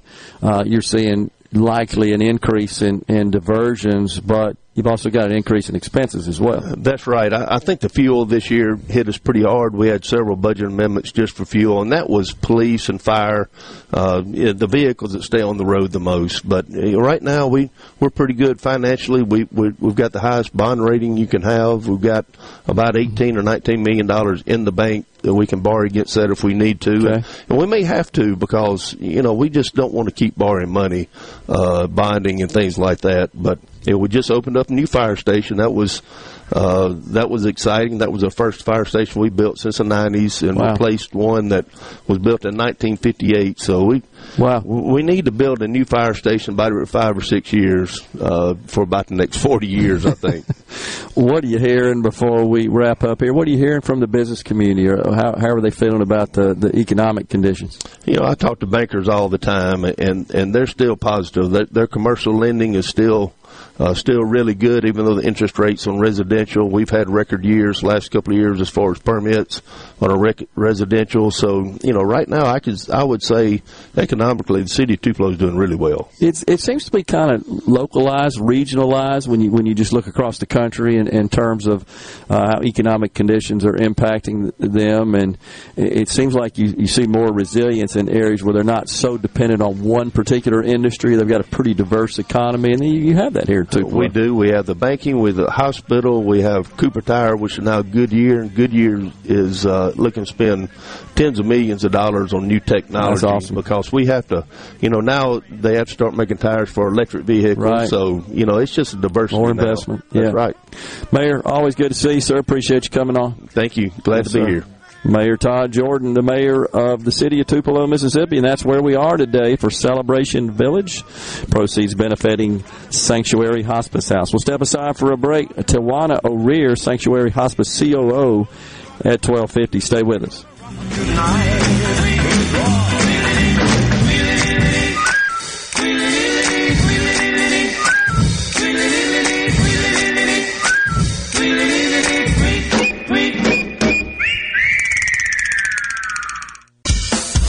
Now back to Middays with Gerard here on Super Talk Mississippi.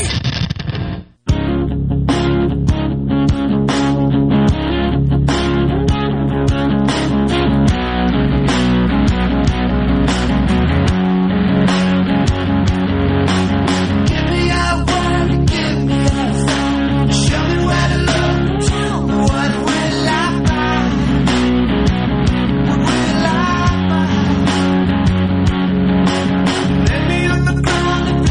Welcome back, everyone, to Midday Super Talk Mississippi, live from Tupelo, Mississippi at the Tupelo Furniture Market. We're here for Celebration Village. That event gets kicked off tomorrow, and it's all about raising money for Sanctuary Hospice House, a great organization that helps out those families and patients going through end of life, and really does soften some of the burden experience there. Anybody that has been involved with a loved one who has essentially been diagnosed as terminal, and as Lisa Hawkins, the chair of Celebration Village, a former registered nurse, said, it's kind of the nature, of course, of healthcare professionals to cure people, to make them better, to heal their sickness.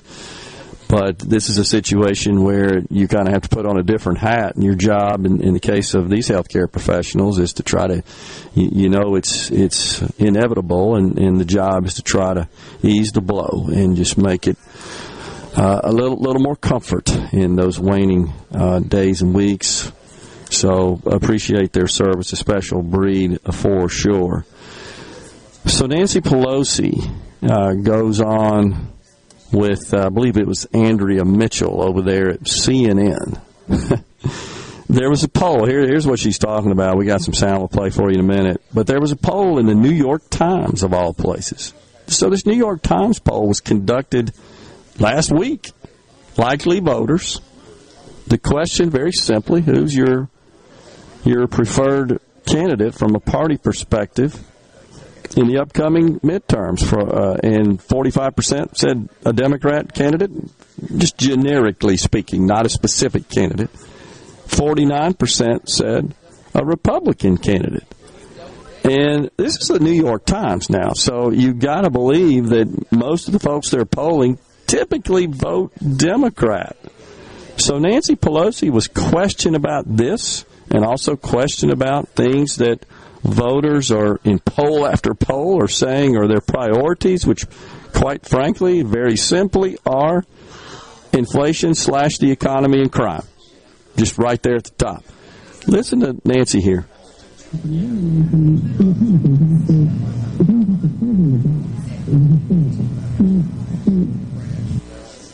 Well, something's wrong with the audio. Yeah, sorry about that. I'm not sure what's going on there. But Nancy Pelosi basically dismisses this poll. She dismisses a New York Times poll. Well, it's just an outlier. And so Andrea Mitchell says, well, what about the Real Clear Politics average of all the polls? It reveals the same. Well, you really can't go by that. Americans are more concerned. This is what's really starting to gall me, Rhino. Americans are more concerned about freedom. These are Democrats who thrive on control, who thrive on infringing on freedom, honestly, because it confers power to them. But what they're talking about, every time you hear this freedom, make no mistake, what they're talking about is abortion. And so their narrative is, their talking point is that any of these laws that are being passed, in particular in the red states, where there are inching up on the restrictions on abortion, right, as a result of the Dobbs case, overturning of Roe v. Wade. So what they're suggesting is that is an infringement on freedom. What do you mean? What freedom there, Toots Pelosi? Freedom to kill a baby in the womb? That's what you deem as freedom? That's sick. That is totally sick. I heard an interview with a candidate out west. I can't remember the name of the candidate, talking about her position on abortion and restriction thereof, and basically said, hey, that's between the doctor and the expectant mother. And so the journalist asked, well, should there be any restrictions? Like, what about late-term abortions, all the way up to the end of the third trimester? Yeah, that's still between the patient and the mother in this case and the doctor. Really? So rather than law getting involved in that procedure which takes life out of the womb, You're saying that that's a matter for just two individuals? I don't care if one's the mother and one's the doctor or not. What about the one who doesn't have a voice? That's just sick. But they're trying to ride that pony all the way to the finish line in the midterm elections. And I just frankly don't think it's going to work. They just dismiss any discussion whatsoever about crime, about the economy. They don't want to talk about that because it's losers for the Democrats. We got some sound here, maybe, Rhino, from Joe Biden when he was asked about the economy with ice cream cone in hand. Well, it's predictable. I mean, I wasn't the only one that thought it was a mistake. But I think that the idea of cutting taxes on the super wealthy at a time when, anyway, I just think I disagreed with the policy, but that's up to Great Britain to make that judgment, not me. And are you concerned about, just one more economic one, are you concerned about the strength of the dollar right now? I'm not concerned about the strength of the dollar. I'm concerned about the rest of the world. Does that make sense? Can you explain that? Yes. Our economy is strong as hell. The internals are. Inflation is worldwide. It's worse off everywhere else than it is in the United States. So the problem is the lack of economic growth and sound policy in other countries, not so much ours. And that's how it's worldwide inflation. It's consequential. Oh, it's worldwide inflation. You know, that is so weak, and this just perturbs me so bad. And here's what I mean by that. It is never appropriate for someone responsible for something to always say, well, we're better than the other guys. That's not the standard. The standard of this country, whether it's cost of living, freedom, defense, safety, the standard in this country should never be other countries. If that were the case, we'd still be in the dark ages. That should never be the standard. But that's what they keep pointing to. Well, it's better than elsewhere. Nobody cares. I don't care if inflation in this country is lower than what it is in Rwanda. I don't care about that. I don't think clear-thinking Americans care about that. That's not the measuring stick whatsoever. And that's just weak. You don't ever put your goals out there. I just want to be as good as them. That's not a goal. No matter what the endeavor is, whether it's business or sports or performing, that's not the goal. And that shouldn't be how goals are created. But that's basically what he's saying. Oh, the economy is strong as hell. And Rhino, you're watching that. He's saying that while he's got that gigantic ice cream cone in his hand, and he's chomping on that chocolate ice cream, it looks like, and that waffle cone. He doesn't have a clue what he's talking about. Oh, yeah, well, it's better than the other countries. And Karine Jean-Pierre saying, well, the tax cuts for the special interest wealthy. And what he was responding to was the question about UK. Liz Truss over there, the new prime minister, promptly, I guess, passed resolutions. I don't know exactly how it works in the UK, but apparently, as the prime minister has a fair amount of control over tax policy, and did that, but didn't cut any of the expenses to correspond with that, to counter that. And that honestly caused a market meltdown. It caused the Bank of England to intervene to prevent default on pension payments in the country. And, of course, you heard what Joe Biden says. Well, they just wanted to give tax breaks to the wealthy. I'm so sick of that narrative. Who the hell do they think pays the taxes? You can't give tax breaks to people that don't pay any. If you're going to have a tax reduction, well, of course, it's going to go to people who pay taxes. Otherwise, you're not reducing anything. That's the old Jethro Bodine, naught from naught equal naught. And that's just how they think, though. I'm sorry we couldn't get Pelosi to play for you, but hopefully we were able to describe to you kind of what she's saying. She's just dismissing all these polls don't matter. Americans are more worried about she uses the term, which is really a total farcical euphemism. They're more worried about their freedom, which means their freedom to kill the baby in the womb all the way through the point of birth. She may be so radical at this point, the Democrats, they're okay with it even after postpartum, which is just sick. Freakishly, ghoulishly, immoral, sick. We'll step aside for a break right here. We got another segment, and then we got Tawana O'Rear, Sanctuary Hospice COO. We're in Tupelo, Mississippi at Celebration Village for Sanctuary Hospice House. For you to see what your life can truly be. Shining star for you to see what your life can truly be. You're listening to Middays with Gerard Gibbert, here on Super Talk, Mississippi.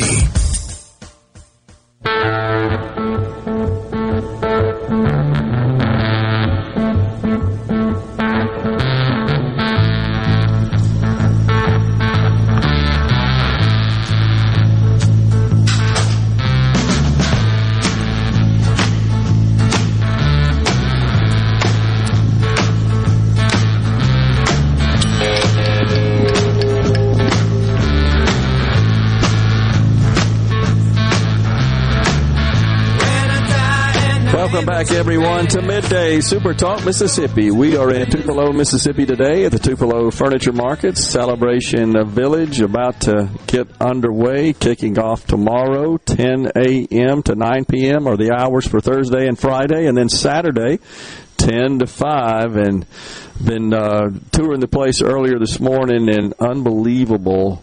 All the vendors, the retailers have all their stuff set up ready to sell you, and looks like some good merchandise, good prices, and most importantly, of course, benefiting Sanctuary Hospice House. And joining us now, Tawana O'Rear, Sanctuary Hospice COO. Tawana, thanks for coming on. Thank you. Thank you for having us. Yeah, so I've been remarking this morning that walking through the furniture mart there and seeing all the displays set up, it's like walking through a shopping mall, except like double a shopping mall, all under one roof. It is. It's so fun. The vendors have been setting up for the last 2 days, and it's really my two favorite days of the year, seeing this place go from just an empty building and turned into like a Christmas market.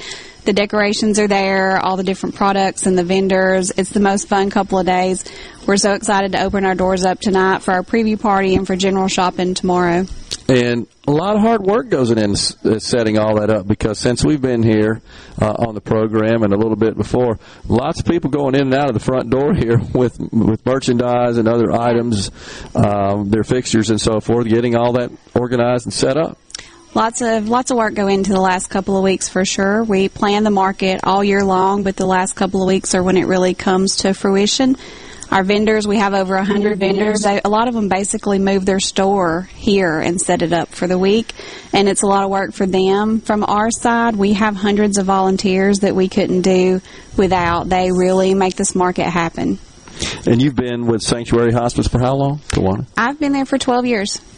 As the COO the whole time? Or? No, I had a couple of different roles before I took on that role, but I took that on a few years ago and now oversee operations for our inpatient facility, our hospice house.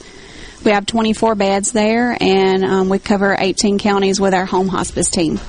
Something you hear a lot about, certainly in the healthcare industry, is just the stress and the need for good quality healthcare professionals. How's that going for you? Are you able to maintain adequate staffing levels? I know you're probably always looking for more, right? Good people. Yeah, we always need more. The last couple of years have been really hard. I've been in healthcare for 20 years, and the last couple of years have looked way different than anything that I've seen before. Staffing is hard. People are changing jobs. Nurses have left the field entirely. COVID just changed everything for people, and their outlook on things is different. Yeah, a lot of nurses have taken travel jobs, and now they're taking time off. People are choosing different schedules. We have applicants that come to us now that say, "I don't want to work full time anymore. I just want to work part time." So it's hard, and the last couple of years have been especially difficult. We used to have When we had an open job, we would have applicants sitting there that had been waiting for months for something to open up. And in the last 2 years, that's completely changed. Now we have a job posted for months before we find the candidate that we're looking for. Isn't that something? Wow. And I got to believe that these sorts of jobs, working in hospice, it's not something for a range of healthcare professionals. You can't just transition from, say, other areas in the industry to this. This is special. It is special. We find our most successful people are really just called to this kind of work. It can be hard work when you're dealing with end-of-life care. You're consistently losing patients and, families that you've gotten attached to. It can be really hard. Burnout can happen quick if you're not careful. So, our board's always been really supportive of us having a good staffing model. So, our nurses tend to manage, less patients than you might in a different setting. So, it allows them to really bond with the families and spend time with them on their routine visits. But it also means they get more attached to them than they would if they were just in the home a few minutes a week. So, they get really attached to these patients. How do they manage their own personal psyche and just mental stability dealing with these extremely difficult, trying situations? How are they able to just maintain and kind of separate their personal lives from their professional lives? You're still human. I mean, it affects you, and it's kind of hard to just leave it at the office, as they say, every day. I think everybody handles it differently. We try to really encourage a good work-life balance. This is just a job that's easy to follow you home all the time because your patients get your phone number, your families do, and then they want to call that nurse that they're used to. And drawing boundaries can be hard, but you really have to protect the health of your family and your work-life balance and make sure that, when you leave work, that you can leave it at work. Because from a staffing standpoint, we make sure it's covered. It may not be covered by the person that they see every day of the week, but it is covered, and they're going to get great care around the clock. We have, nurses available to them 24/7. But the nurses and the aides and our, social workers and chaplains all have to learn to just draw the boundaries, in a good way so that they can protect their work-life balance, because that's really the key to keeping, satisfaction with the job from getting burnt out. You have to be able to leave it at work, and it is really hard to do. Do they support each other? Do they work with each other? Yeah. I mean, because it's a common bond that very few people have, and it's kind of hard to find that sort of support outside the domain. They understand each other. They know what they're going through on a day-to-day basis. You can kind of talk. When one's having a bad day, somebody else is having a good day, and they can kind of help talk them through that. So they support each other a lot. Our chaplain staff is available to us as well. We have prayer service at our hospice house once a week, and that's kind of a time we can take to fill ourselves back up from everything you've emptied out to your patients all week. So we have a prayer service there. We have sing hymns, have prayer, talk about prayer needs and that kind of thing, and that's one way we can kind of fill back up. Yeah. This event, Celebration Village, and the funds it produces for the hospice, it's a big part of your budget. It's a huge part of our budget. We have to fundraise over $1.5 million every year. A lot of those dollars come in small amounts. People donate us, $25, $50 in honor of somebody or in memory of somebody, and those add up quickly. But the big fundraisers that we have every year is Celebration Village, and then we have 2 thrift stores that we run as well, and those are our 2 biggest fundraisers. Our care definitely wouldn't happen without either one of those. So that sort of funding, does that kind of close the gap between what insurance pays for the care and the expenses of the care? Yeah, that's what you're really looking to do, is it not? Exactly. Is make up that element.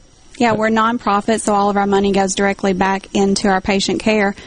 Our reimbursement rate for our inpatient facility is not at a rate that covers 24-hour care. So we get about $160 a day for those patients that we're providing 24-hour staffing. We're providing meals, medication, all their supplies, and everything. Costs a lot more than $160. Yeah, it costs a lot more than that, and that's where our $1.5 million goes back to every year. But the community seems to be very generous, as evidenced by what you got going on here at Celebration Village and all these folks set up. That's a lot of work to do that. I mean, I'm kind of blown away with it, because I got in the way of a few people that are trying to roll their merchandise down the aisles there, and I didn't want to interfere with that. But this community, I can't say enough about this community from the very beginning when the hospice house was started. This community has stepped up, and they do it every year. I have people from all over the country call me and say, can we talk to you about your fundraising? Can we talk to you about how you fund your hospice house? And they can't replicate it. We share everything we have to share with them, but they can't replicate it. And they can't do that because it's just this community. The individuals in this community step up in a way that I haven't seen anywhere else. Do you think some of it may be driven by the fact that any of us are subject to needing, as part of our family, this sort of care? I think so, and we've taken care of thousands of patients at this point, so almost everybody that you see out here volunteering has had somebody under our care at some point, and a lot of it, this is their way of giving back. This community in general is just good about helping and meeting a need when it's there, though, because they did it before we ever took care of a single patient. When we built our hospice house, we built it debt-free. Yeah. They raised, all the money they needed to build that facility before they ever had it there. People were volunteering and donating even then. Any expansion plans, other projects on the boards you can talk about? No expansion plans. We have 24 beds out there.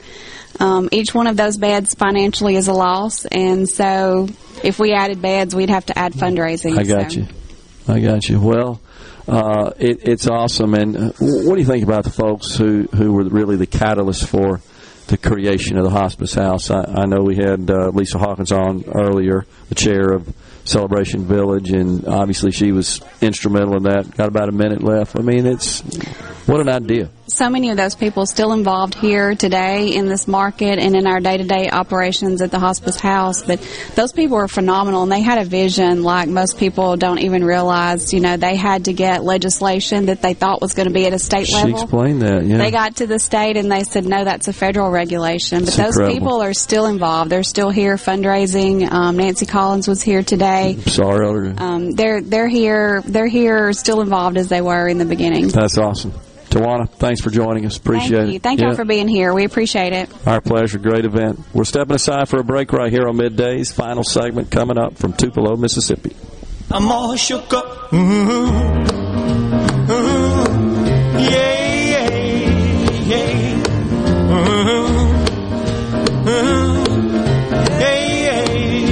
I'm all shook up. You're listening to Middays with Gerard here on Super Talk, Mississippi.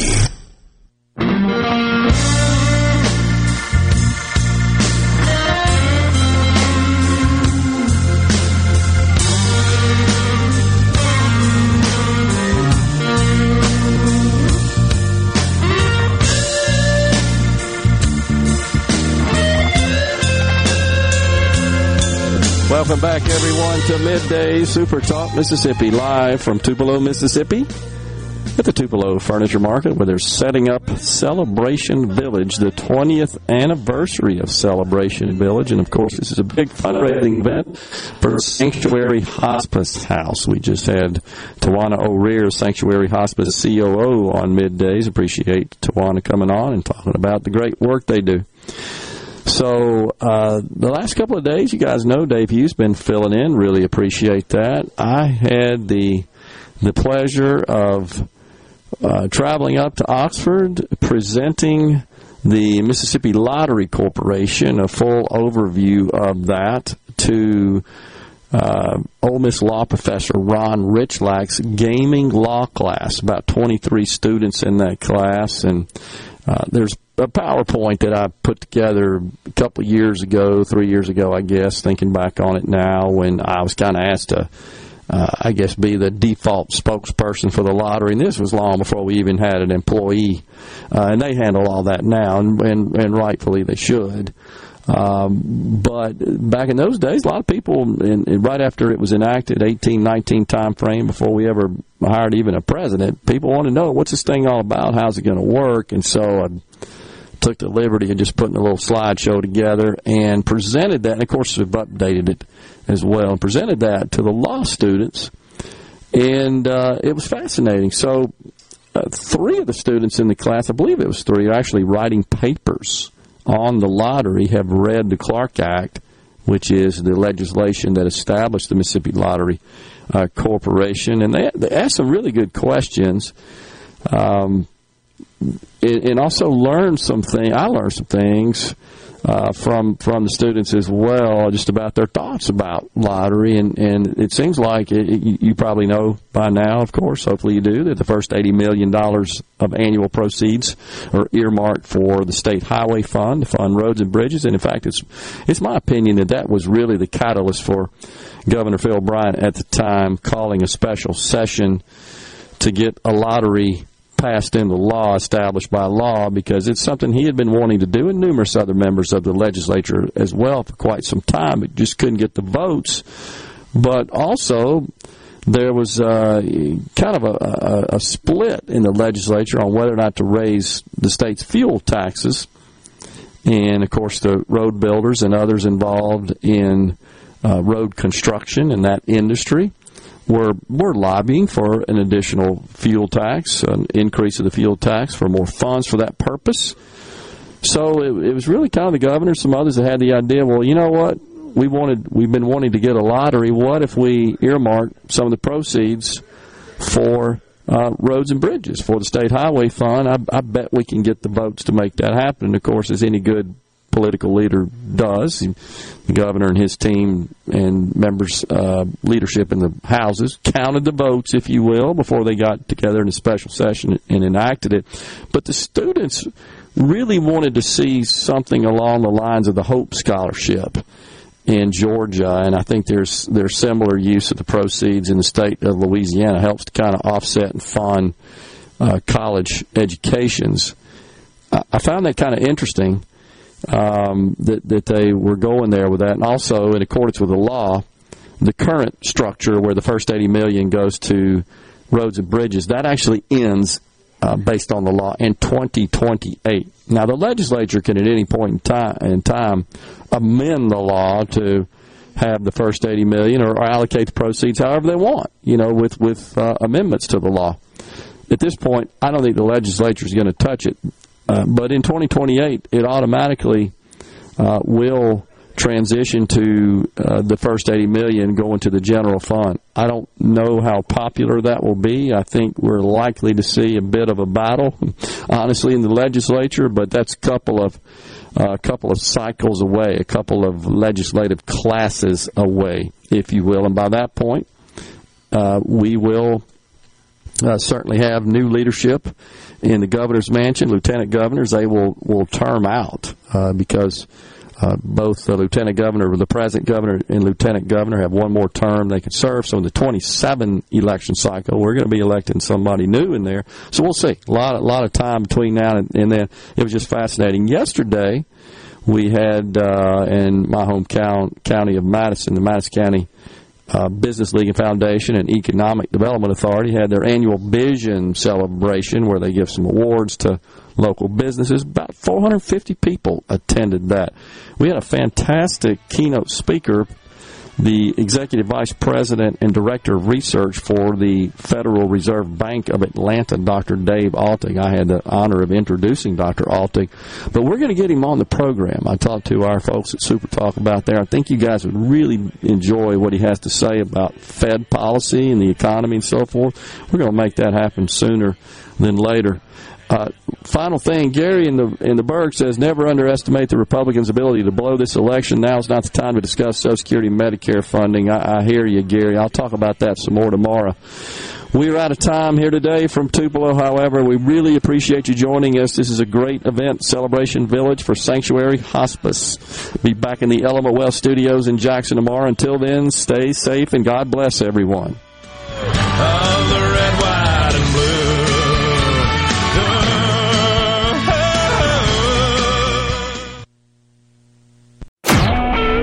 SuperTalk Mississippi Media Production.